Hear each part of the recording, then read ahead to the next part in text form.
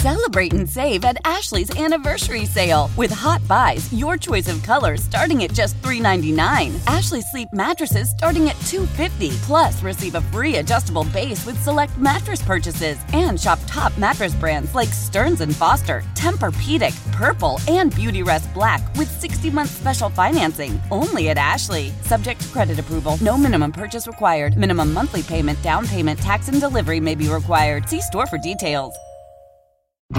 Coming up, he would constantly get caught and he would constantly get away with it. It was a very troubling and very strange thing to see that at every stage where he could have been stopped or caught or kind of taken permanently off the streets, there was some loophole. For Vault Studios, I'm Reed Redmond. You're listening to The Daily Crime. It's been 8 years since 8-year-old Cherish Periwinkle went on a shopping trip with her mom and sisters in Florida, was abducted in plain view, and murdered within hours. Her killer was recently back in court to begin the appeals process of his conviction and death sentence. In 2018, Donald Smith was found guilty in the 8-year-old girl's murder, sending him to death row. Attorneys for Smith appealed the conviction, saying the trial should have been moved out of Duval County. And Schindler joins us from First Coast News in Jacksonville, Florida. And this case was recently back in court, but let's start back at the beginning. First off, tell me about 8-year-old Cherish Periwinkle. So 8-year-old Cherish Periwinkle went missing. She was shopping with her mother and her 2 little sisters. They were approached and eventually sort of hounded by a man named Donald Smith at a Dollar General, and then he kind of picked them up and took them to a Walmart, promising to buy clothes. Cherish was the daughter of, some troubled parents. Her mom had had some issues. The child welfare agents had been involved. She was actually supposed to go to see her biological father the next day in California. They were shopping for clothes for that trip when they met Donald Smith. And in fact, it was because of this sort of custody issue that was happening that made officers initially skeptical when Cherish Periwinkle's mom called and reported her daughter missing. So it's in June of 2013 then that they went on this shopping trip, that Cherish goes out shopping with her mom and her sisters. And essentially then, it sounds like after they run into Donald Smith, this becomes a kidnapping basically in plain view. Right. It's all captured on surveillance. You can see Donald Smith exiting the store with Cherish Periwinkle, in her little orange dress by his side. He had said he was going to get some food. They had been together at that point with Donald Smith for several hours. He had been saying that he, had a gift card. He was waiting for his wife to show up. So they were waiting and they were shopping and they were looking at stuff. And so time went by. The kids were hungry. It was one of those Walmarts that has a McDonald's at the front of it. And so he said he was going to go get some food for them. And Cherish wanted to go, and her mother let her go, thinking that this was just at the front of the store. But in fact, the McDonald's had already been closed by that time. And he just walked straight out of the store with the girl. And then there's surveillance footage of his van leaving the parking lot. And, what I know from talking to the investigators and the prosecutors on this case, she did not stay long alive after that. At what point then does Cherish's mother realize something's wrong and take this to the police? It's maybe another 15 minutes or so. They start to have announcements over the loudspeaker that the store is going to be closing. They realize the store is going to be closing, and she kind of realizes she hasn't seen her daughter, and she goes up to the front and she's asking for help and to use a phone, and sort of realizing, just piece by piece that what kind of her worst nightmare is happening. Her child's gone. This person has taken her daughter, and she's, just kind of freaking out. And so, police respond. But as I said, there was this period of time when it wasn't really clear what had happened. Did she know him? Was he somehow an acquaintance of hers? Or was this an attempt to avoid this, custodial handoff of her daughter the next day? because the mom was also, had her own issues, I don't think that they necessarily thought she was a reliable narrator for at least initially. And so there was this period of delay. There was also this confusion about the Amber Alert. What happened was the sheriff's office sent out a notice, as they would to media, to have a press conference, essentially. But it was in the middle of the night, and they didn't label it as child abduction related or homicide related. They just labeled it a briefing, and nobody went. So it's in the middle of the night at this point, in the wee hours anyway, and no media come to their press briefing. And it just created this delay, this lag time. I don't know that it would have made a bit of difference, but it was something that everybody thought long and hard about afterwards. And then tragically, it's the next day when Cherish's body is found. And what we would learn is just, it's the unthinkable that this man who had taken her from this Walmart raped her and strangled her to death. And I know this is a crime that really, really hit people hard, not only in the Jacksonville area, but all over the country. And I know when I heard about it, it's just one of those cases that you don't want to believe there are people out there who would do this to a child. It was really horrific. It did affect the community. And in fact, the people who testified about spotting his van or helping to kind of put the pieces together, they found some of the items that had been purchased, thrown by a property. They were testifying in this case, it was 7 years after it happened, just breaking down on the stand. It was really emotional.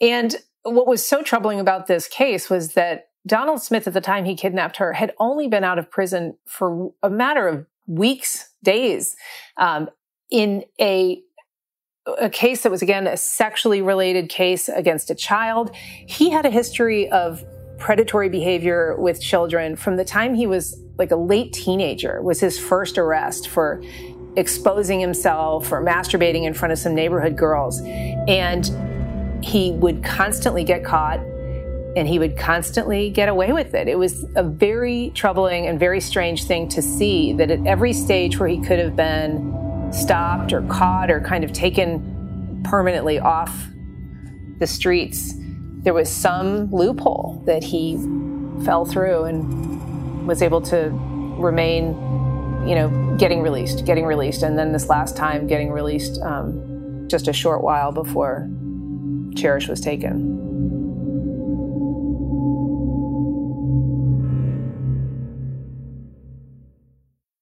Selling a little or a lot?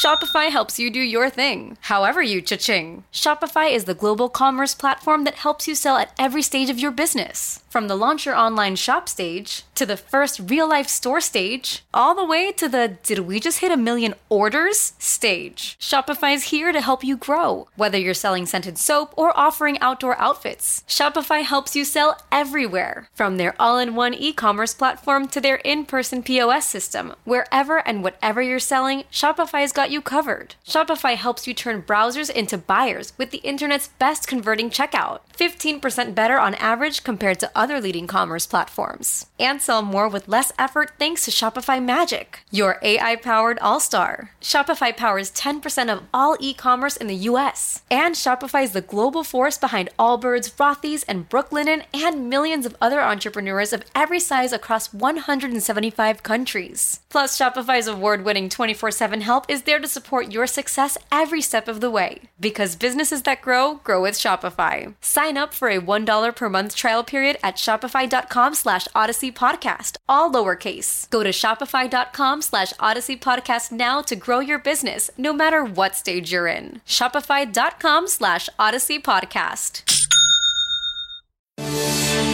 Cherish Periwinkle, 8 years old forever, all because of decisions made years before she was born. Decisions which allowed a man with a 4-decade record of deviance to remain free.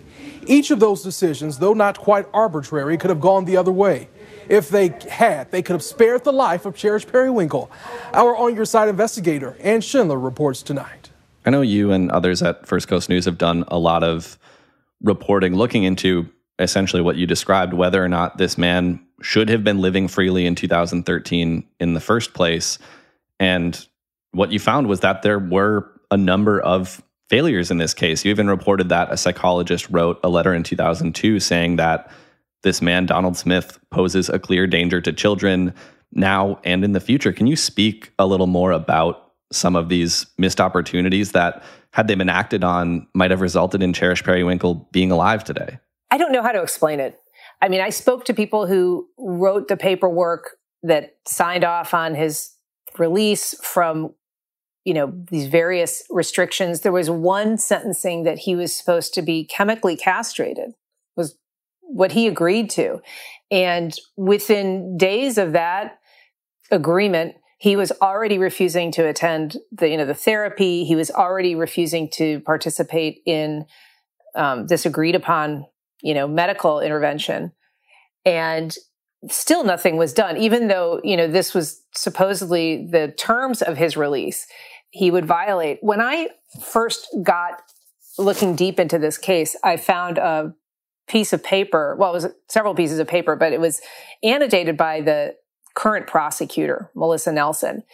And she didn't realize that it was released in a public records request. But basically, it was this document that said, that this was why the state attorney's office in a prior iteration was not going to pursue whatever level of, prosecution it was at the time, and the explanation. And she marks it up with just, this unbelieving commentary, just like, how could this be, an exclamation point, like, this is insane. She's clearly reacting just as a person when she's reading this decision by an earlier occupant of her office to not prosecute to the fullest extent of the law. So it's inexplicable in the sense that, even the top prosecutor looking at this case, looking back at it, just couldn't believe how many lost and missed opportunities there were to intervene.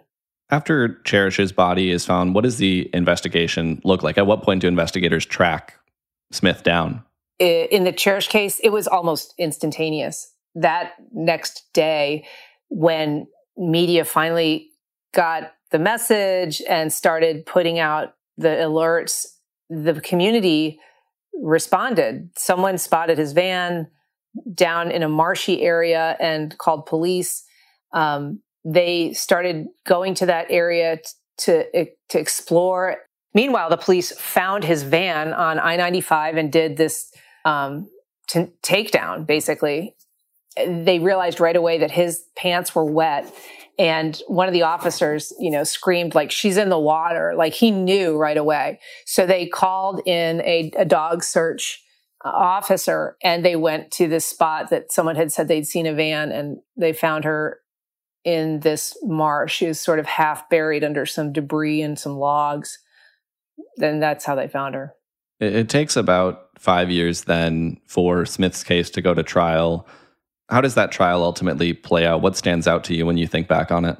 That was one of those cases, we've talked before about how affecting cases can be for jurors. And this was one that even before they got underway, the prosecutor told them that this case would affect them forever, and gave them a little warning of the content of what they were going to see, which, a child's death is just particularly hard to hear about. And the testimony in this case from the medical examiner was so emotional that the medical examiner actually was overcome at one point, asked for a break, started to tear up. Yes, so what we do is, I'm sorry, I have to take a break.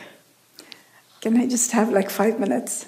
And that actually played into, the legal issue as his attorneys at that point asked for a mistrial. And it has been something in the background of these appeals as the case has progressed. But it was an incredibly emotional case. I spoke to a number of the jurors after the fact, and they were bonded in a way that was pretty amazing. They would, after the verdict was rendered, they would still get together and talk and socialize. It was just a life-altering for them, I think, to sit in judgment in this case, which was so tragic and also so consequential with a death penalty decision in the end. You mentioned that there have been appeals of that, and I know I said that this case was back in court just recently. You, of course, were there covering it. Why was it back in court, and what is the latest? So in Florida, anytime there's a death penalty, there is an automatic review by the Florida Supreme Court. It's called an appeal. It's not really the formal appeal that's brought by his appellate lawyers, but it is something that they are asked to look at, whether there was, mistakes made in the judgment, whether there was, a significant error. So they look at things like, in this case, the prosecutor described to the jury the case as every mother's nightmare. And there's rules of conduct. You're not supposed to be inflaming the jury, and you're not supposed to be giving them like a call to action. There was a line, I think, in closing arguments that, Cherish Periwinkle is, kind of calling out to you, for justice. And so those kinds of constructs are raised and discussed, whether he was able to get a fair trial, because they decided not to move the trial out of Duval County. And so the court looked at those, but there was not a lot of, even in the argument, there just wasn't a ton of strength. This case was the evidence is so overwhelming that any small error, it would not be like a reversible error. And so no, higher court is going to look at it and say, well, because of this misstatement by the prosecution, he deserves a new trial. Right. And so at this point, the appeals process I know is ongoing, but at this point, it sounds like it doesn't appear likely that Smith will get a new trial. Yeah. So what will happen now? This is a process that is going to last for a decade, Reeds. These things just drag on. And so he's had this first initial automatic review by the Florida Supreme Court. Hereafter, he will have a formal appeal filed by his attorneys that will look at all of these questions and take them to the First District Court of Appeals, which probably will deny, and then in which case it'll go back to the Florida Supreme Court. So it is a long process. And, it's happening every day. Anybody that's on death row is kind of in this protracted legal fight. But that's the reality of the system. Ann Schindler with First Coast News. Thanks for coming on to share this story. We appreciate it. My pleasure. Thank you. And thanks to you for joining us on another episode of The Daily Crime. If you're a regular listener, then you already know that we put out 5 episodes a week, Monday through Friday. If you're new to the show, make sure you hit subscribe or follow wherever you're listening right now to make sure you don't miss all of those episodes. If you're looking for more true crime after that, head over to vaultstudios.com and you can find a full list of our shows, including True Crime Chronicles, our weekly podcast. That'll do it for this one. Until next time, for Vault Studios, I'm Reed Redmond.